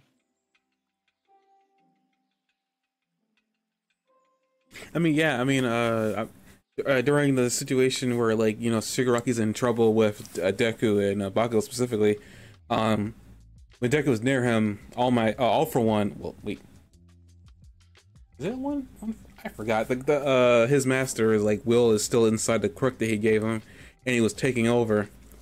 The whole villains and Shigaraki being the central point for all the villains, you know, gathering around. Shigaraki is becoming the next Lord of Evil, I'm guessing, is what he called his master. But you know, he's essentially their superhero. You know, he's their beacon of darkness, I guess is the best way to put it. You know, he's essentially becoming that person that people can depend on. So them trying to protect Shigaraki when they can is like, you know, yeah, I mean, yeah, it makes sense that, you know, the theme of protecting somebody that you care about is coming up a lot here. Froppy? Oh, did they bring her in with like, is she a part of like some group? No, they brought Uraraka in. I could have sworn they brought Uraraka in and they brought Froppy in as a pair. You said someone you care about a lot, and then just my mind immediately went to Froppy for a second. I'm sorry. As you can tell, I didn't even acknowledge it, and you had to go ahead and just throw an acknowledgement there. Couldn't help yourself, huh? No, I couldn't help myself. She stands. Like, they're saving her in the story to like step up and save the day. Like, she's definitely the Goku of this story. Everybody's just holding off until she gets there. It's really crazy with Shigaraki. I mean, at least Bakugo and Deku are there to help Endeavor out with Shigaraki. You bring up that Bakugo says, let's tackle this rationally. I guess that tickled you a little bit, huh? Yeah, of all the characters to say, let's be rational about this, guys, hang on. It's definitely not Bakugo that I would have put in those shoes. I mean, I think he could think rationally. He just likes to say what has come to his mind, though. Like, Bakugo's been that character that, like, you know, let's do this rationally. He's like that. He's that crazy firecracker that you wouldn't expect to actually be able to think. You know, I mean, it's been shown over and over again that Bakugo can think. Bakugo isn't that stupid. You know, Bakugo is able to adapt. Of it, though, the audacity of it. Audacity to nope. Sorry. But It's audacious. It's absolutely audacious to be like, let's be rational, guys, when you're Bakugo. I didn't. I mean, hey, it was cool to me that he even said that. I mean, yeah, I did definitely notice that when he definitely said that. I didn't say I didn't really react to it because I was just kind of like in my own mind. He said that.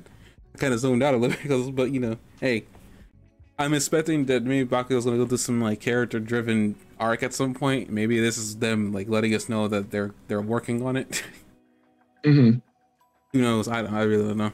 Again, the whole like Bakugo hanging around Deku thing, even though like he stated over and over again that he doesn't like him, doesn't make sense. But I mean, hey, hopefully they'll talk about that because like, that's something I'm actually interested in. But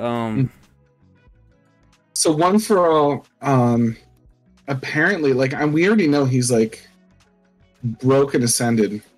There's a scene not long after that where One For All and Shigaraki is like starting to speak to him and be like, you know, it's time now. Like, go. Like, I mean, yeah, he put his. I think he essentially put his will. Well, what we know, I think All For One, you know, allowed the doctor to transplant his quirk, All For One, into Shigaraki.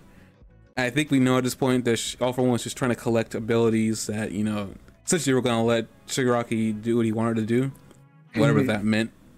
And he had a copy of his original quirk.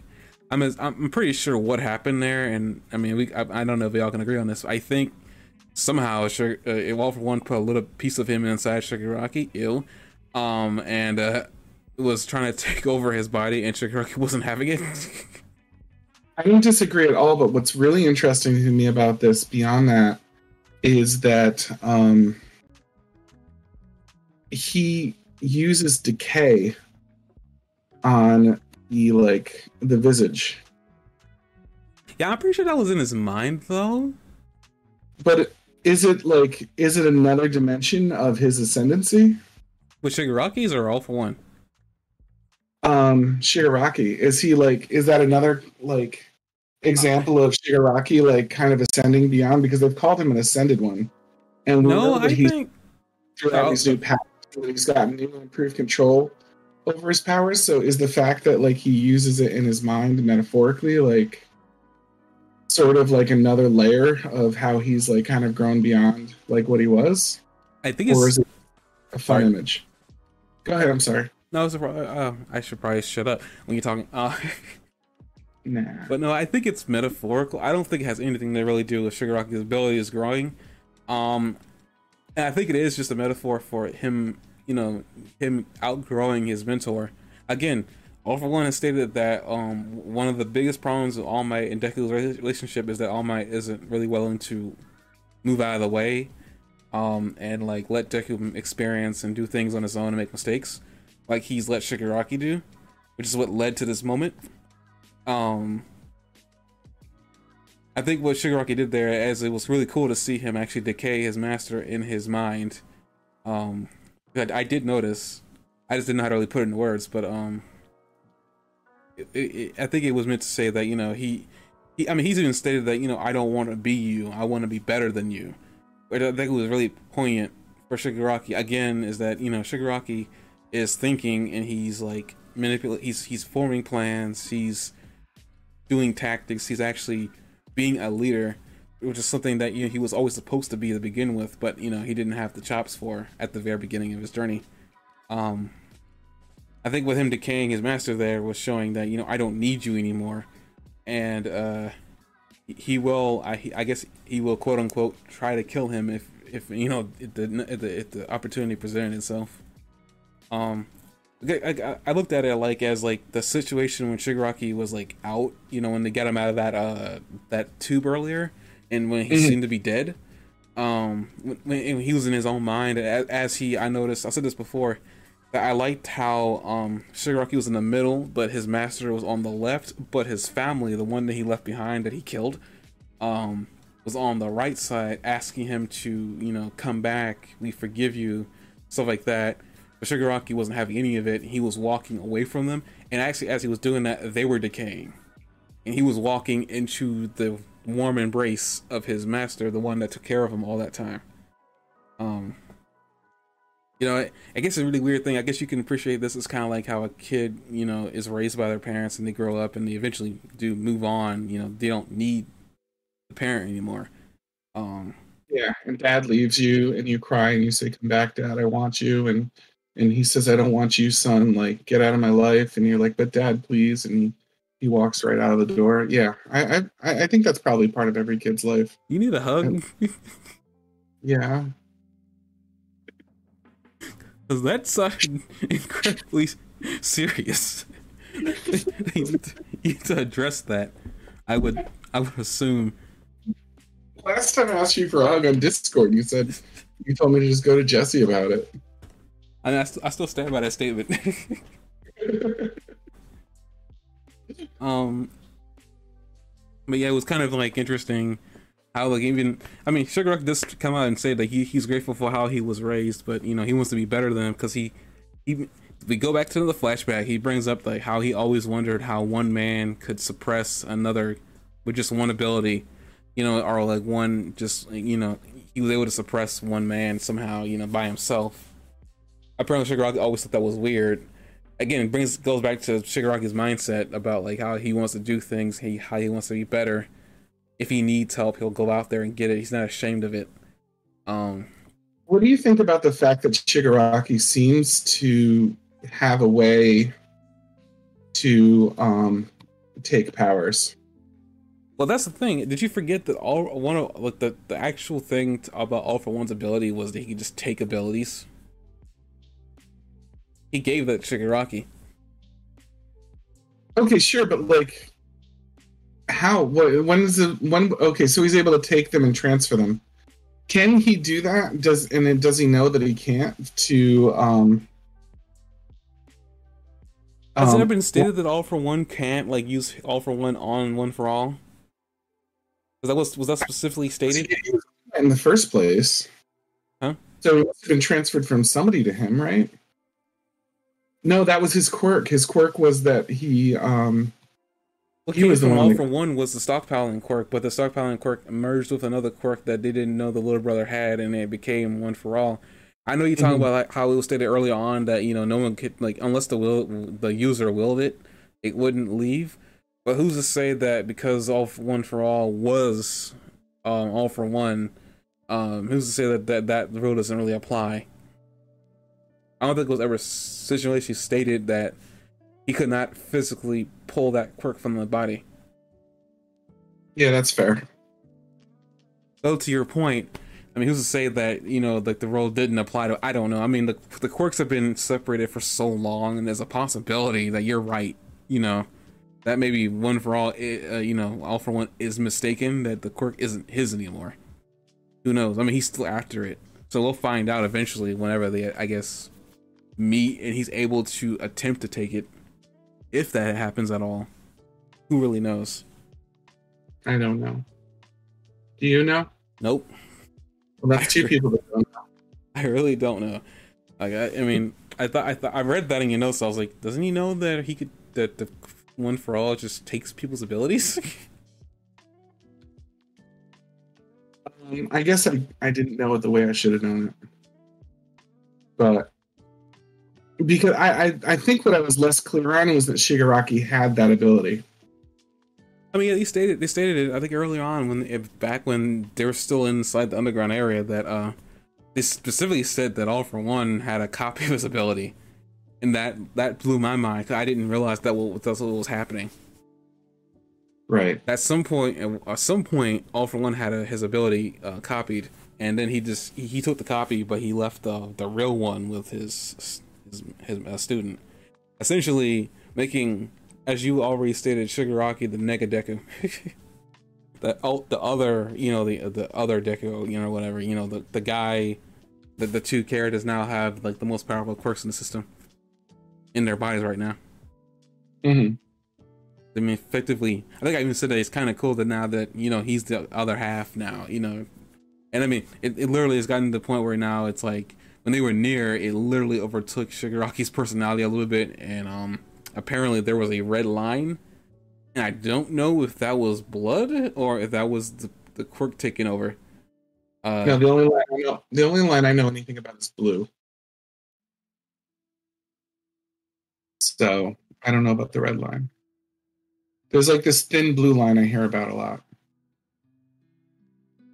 I think I'm missing some connotation, but in the effort to not get drawn in this rabbit hole, we're gonna move on to the half of the episode. So, so then the other half of the episode, I assume, is Giganta Machina. Yeah, I mean, I think we can actually almost wrap this up succinctly a little bit. Giganta Machina, like, I mean, like, when they say he's the walking disaster, they were not kidding. Nobody can stop him. I mean, Mountain Lady literally had a nosebleed just trying to keep him from moving forward. I mean, even like Destro is like, he's coming out saying, we gotta go and help our master, apparently. Which is surprising. And did he have his legs back? He must have. He was standing. I mean, they don't show him from the waist down, but he looks like he's sort of standing up or something. So he must have gotten a hold of something. I guess if they were mechanical, like a guy's gonna like hang on to his mechanical leg back up, I mean, who knows? I mean, it definitely. I mean, yeah, we can definitely see that his allegiance has definitely shifted. He's really given into the whole being a lackey thing, really easily. I noticed. Shigaraki doesn't seem to have a lot of respect for him. Similarly, because when Giganta Machina goes to grab people, he grabs Spinner, Compressor, Dabi, and Toga, the original crew, but he doesn't grab that guy. He kind of leaves him to, pound sand. I mean, would you? Would I get him? Yeah, I mean, he seems valuable, and he seems like he's proving himself to be loyal. I don't know if I'd not get him. I feel like you could just dispose of him when you wanted to. Not saying that he doesn't have his uses, but I feel like he's not like Tupperware. You can't reuse him. But he's like a Ziploc bag. Relationships with a lot of the new blood in this gang. I mean, the only person that gathered from that new gang, and that was Dabi. He grabbed the guy that could make anything anthropomorphic, apparently, because he apparently liked him when he first saw him. Yeah, Skeptic. So I was like, that's the only person I think they did grab from the new era. Don't know why Dabi did that. Again, Dabi seems to have his own he's got agenda. He has planned nothing to do with what is going on otherwise. So I mean, yeah, there's that. It obviously Dabi's got something going on, whatever that is. I guess he's gonna be his own major villain in the arc later on. I'm guessing based on what's happening right now. Though Dabi seemed to have some respect for Shigaraki now. I'm not sure how much of it though. What? That makes sense if Dabi ends up being Endeavor's son. Like, you're pretty sure. In that case, it would track that. If that's the case, it would track that he becomes a major villain later on, right? Yeah, I mean, yeah, if he does. I mean, it just seems kind of weird because, again, Dabi has not been, this has actually probably been the most active he's been ever since his introduction. Like, he usually has stayed in the background or just not being seen, period. Like, I mean, ever since his introduction, at the end of season 2, I think it was. Season 2, he has not been active. We know he's been there, but he has not been active. There was a point where we didn't know what his quirk was, and now we do know what his quirk was, but we didn't. Now we don't know his motives. But he's been active recently, which is kind of weird, considering how very little at the time he respected Shigaraki. I feel like he's gotten some respect, not a lot, but I think he's got some respect for Shigaraki. Can I point out that I don't have an enormous amount of respect for him? He doesn't seem very powerful if he can't hold his own against even Dark Shadow alone. Well, who's to say that I mean, yeah, Dabi has said that he burns himself when he uses his flame, but who's to say that that's really a weakness? And who's to say that Dabi's really been fighting at full steam? I don't know. I mean, I know he fought Hawks before he fought Dark Shadow, but the fight against Hawks was kind of more of a curb stomp. Like, Hawks didn't do very well. Yeah, but I mean, say, you know, is that doing like well against Togyapin, but who's to say that he was actually fighting seriously or whatever? I mean, we know Dabi is like, he isn't always like upfront with his goals or his intentions. Obviously, Yeah, I mean, so we don't know if he was fighting at full steam or whatever. If that was yeah, just a show. that's debatable. I mean, I could see it. Dang it. I had to get it out. Uh-huh. I could feel you dying as you couldn't get it out. I needed to. It was like in me. It was deep inside of me, and it had to come. I think you brought sometime last few podcasts about like how heroes are losing. You know, they're seeing a lot of damage done. You know, besides like the rabbit hero losing a lot of her limbs, well, getting her limbs crushed. We see Mount Lady trying to hold Gigache Makia, and I foresaw this confrontation happening, but it didn't go the way I was envisioning it. I thought she was gonna fight and we were gonna see what she's truly capable of. Unfortunately, all we got was her, essentially a big man pushing against a small woman who could not hold him back from moving forward. And even the little, huh? Sorry. What? I wouldn't exactly call her a small woman, but she was. Machina was. I mean, according to the wording of the show, they said that he was like 2 times bigger than she was. Apparently, like, I mean, they weren't really like the same. 2 feet tall. They weren't. You know, she wasn't exactly the same height as he was. Is what I was getting. Like, her size and everything didn't match up with his. He was 82 feet tall. Can we talk about the fact that he was 82 feet tall for a minute, please? I mean, metrics are not my strong suit, sir. So, like, I mean, you say these words in your thing. I was like, that doesn't really mean much to me. Yeah, he's a really big man. That's all I really got. I said feet. I took the time, like, off stream to like calculate it. Like, I looked up to see what 25 meters was when it translated over. And it turns out it's 82 feet tall. So yeah, I mean, he's a giant man. I'm just saying, but like, I mean, according to the word was her size was not comparable to him, and like, it just didn't seem fair to me that, you know, she was the one that decided to. I mean, yeah, she's got a giant gigantification, but it's like, what were you expecting her to do? I mean, I don't even think she could suplex him because she would need to get around him.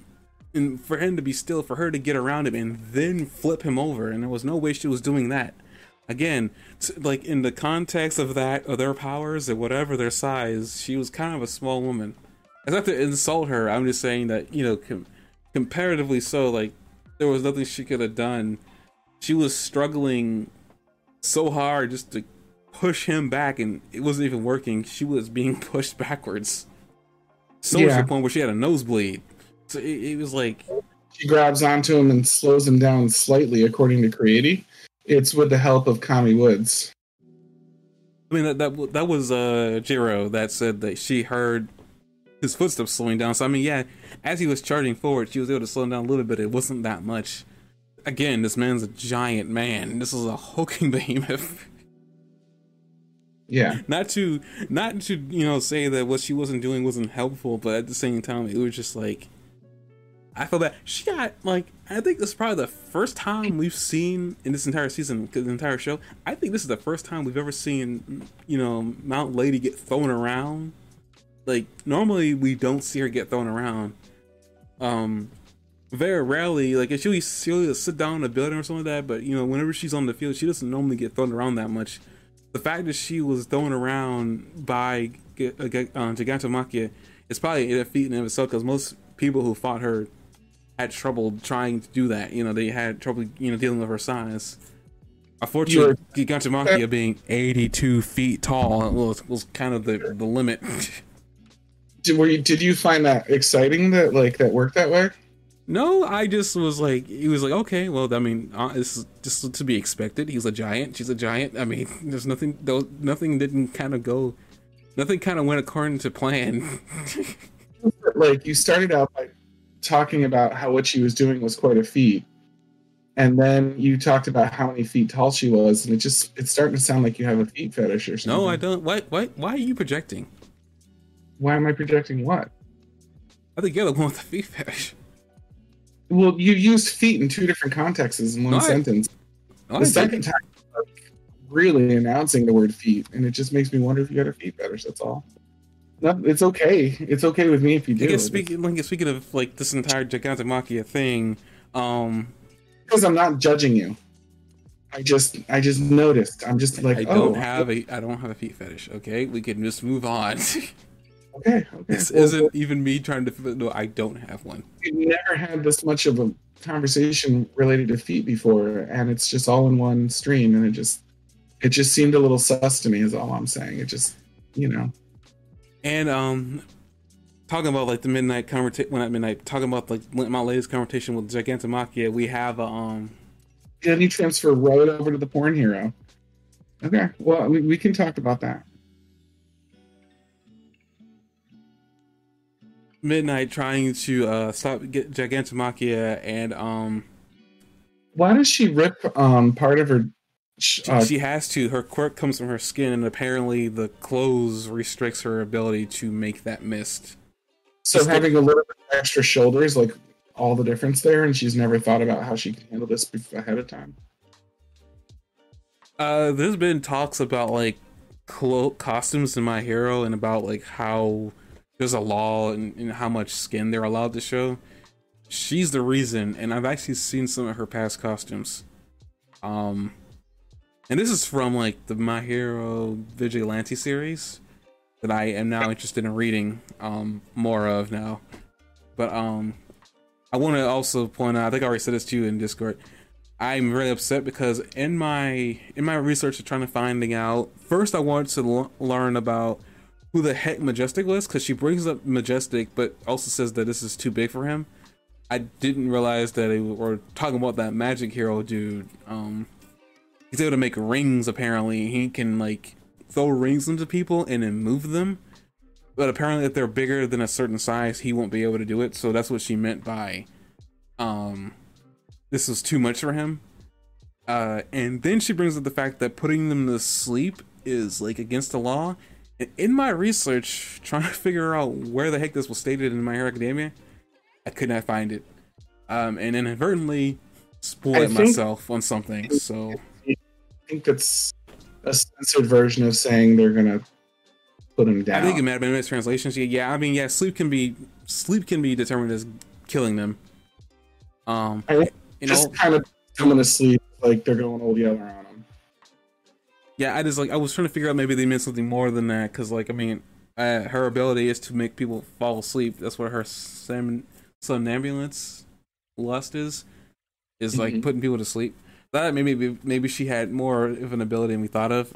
Speaking of which, she was a trooper. She was doing her best and also failing, of trying to stop this giant behemoth. She didn't. I mean, she did her best, but it wasn't much. She kind of jumped up with Kamiwood's. She was trying to put him to sleep, but your favorite villain, Compressed Man, stop that. Sort of threw a street at her, but it wasn't just Compressed Man that did it. Like it was also Dabi, like shooting her with. Dabi shot Kamui Woods, but Kamui has tossed her out of the flame. Once he shot Kamui Woods, she was like just sort of hovering in the air. Like she was going to fall hard at that point, and then they just sort of added insult to injury with the second shot. She was also in very much big trouble down there too. She looked very hurt. She was very hurt, yeah. And then you see like a few villains running her way, and she has a little spark and looks up at them. But I'm not sure what she thinks she's going to do, because it looked like she could barely stand. She's a fairly advanced hero, and those guys look like jabronis, so there's a good chance that she'll get out of it. But like, the show definitely wants you to wonder if that's what's going to happen or not, because you don't see her for the rest of the show. Yeah, I wish I could comment on that.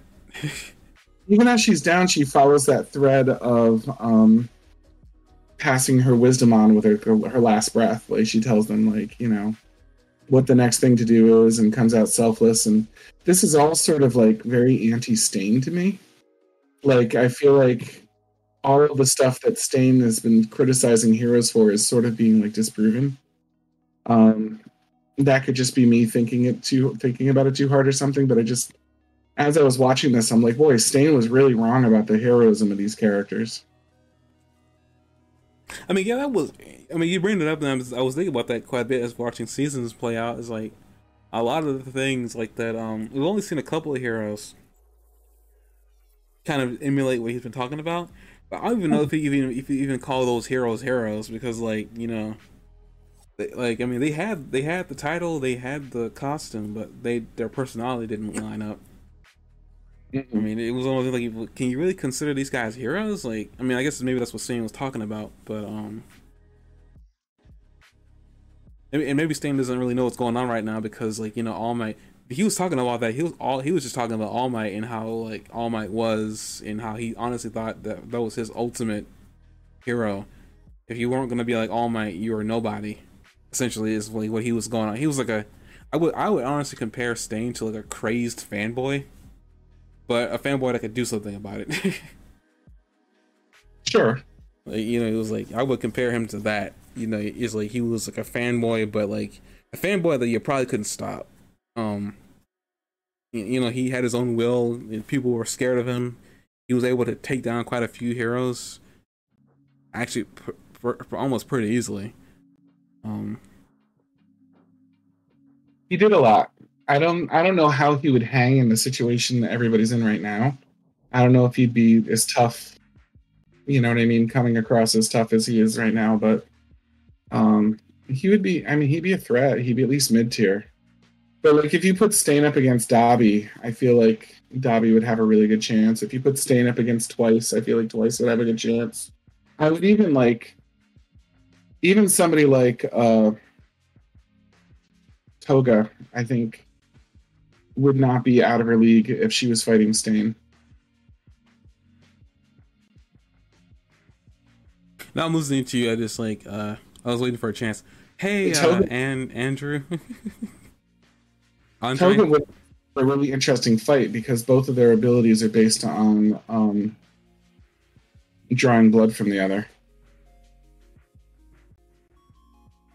Yeah, it's interesting that we haven't had a hero's whose ability was based off of blood. I noticed. Yeah, they're both based on blood, so it would be interesting to see how that worked out.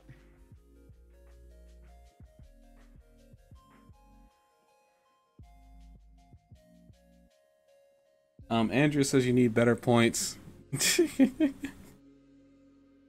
Well, Andrew hasn't been here through all my super smart points that I've been making. Yes, we were talking about Image, My Hero Academia. Yeah, I mean, yeah, any fight with Stain in it would be interesting. I mean, he's still around. He's in jail, so. Andrew, tell me more about Froppy, please.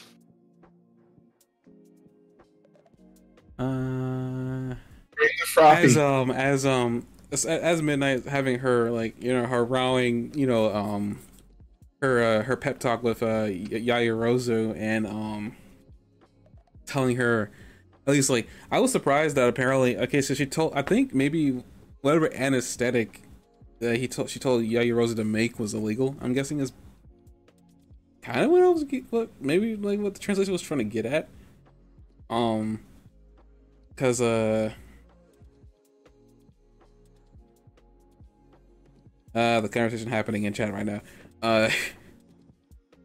That you know that did you do what you gotta do even if it's illegal? You might have to do something that's illegal. Apparently, it was really interesting that she was the one that was telling them that, as she was like down there really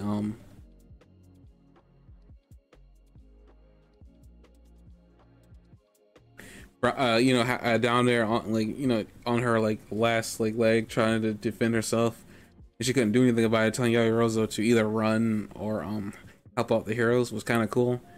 They even have another flashback of you know, apparently, you know, Midnight saying that she saw potential in Yaoyorozu and that she believed in her. I don't know, like with that, it just seemed like those kind of scenes always scare me because it always seems like a last hurrah thing that we're never gonna see them again. Hmm. I was serious, those type of like, and like I like Midnight. It took me a while to come around to actually liking her as a character, like, but I'd I like, spoon with her. huh? Nothing. Go ahead. But I like her as a character. I hope she doesn't die. Cause like I like Yeah, to see more of her later on. they seem like they don't like to kill off pro heroes. They let the big heroes. They seem like they like to permanently disable them. That's been the trend. All Might, the cat one that had the seek ability. Best Jeanist, as far as we know, is not dead yet, although it's seeming increasingly likely. Um, it seems like that's been the pattern, that like they've been permanently disabled, but not necessarily like killed. But you know, I like her as a character. Yaga Rose ends up coming up with a plan after wrestling with all the ideas in her brain like she normally does. You know, but she's a lot better about it now, and she's able to come up with a quick plan, telling Jiro and Joji to use their abilities to tell how far Gigantomachia is. And as after did he find out that he is 82 feet tall, and he's closing in really fast. Yagirosa ends up popping out, I guess, like jars of an anesthetic that I don't know what they're planning to do. Because like literally, as she raises the jar up to the screen, the episode ends, and I'm a very upset person. So like we are leaving on a cliffhanger that they're going to do something and it's going to involve anesthetics. I wonder how much it will take to knock that guy out.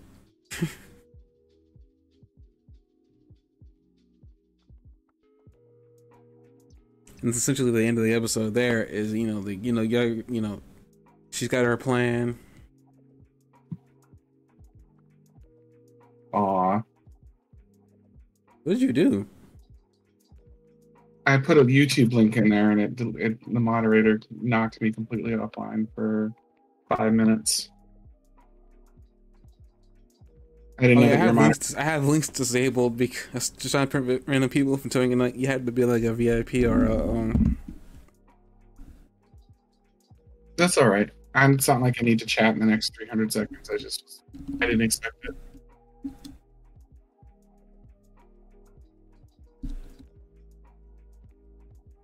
So yes, do continue. So it looks like, I mean, you said how much anesthesia is it going to take, but or whatever they're using to put this guy out. She can create a limited amount, but there's no limit to how potent it would be, right? I mean, again, her ability to make it depends on how she understands it on a molecular level. I mean, I don't know, like, if there's a difference in molecules in a really potent serum. I mean, like I said, I don't know. Yeah, but if Midnight has been training her, Midnight has probably taken some time to train her about how to use the chemicals, right? She's Midnight's student. I guess. I mean, I guess that makes sense. I mean, like I don't know. I honestly think there would be a limit to how potent it is, but maybe not. Who knows? I mean, the limitation on her quirk is all just based on her ability to imagine it. It stands to reason that she would be able to create the same like chemical that Midnight could make as her student. That Midnight would be like, let's get you hooked up with my ability to do this, and create it. Clearly, could analyze it and learn how to actually do it. It just stands to reason. It's definitely not out of the question that she can create the same thing. I mean, if she understands it on a molecular level, yeah, anything. And I'm not saying she can't understand that on a molecular level. I'm just saying that that's what her limitation is her imagination, her ability to understand it. Mm-hmm. Theoretically. I wonder if there was a way for her to actually research the mist on like Midnight creates. I mean, they would have to be because, like, I mean, it's a physical thing that she produces.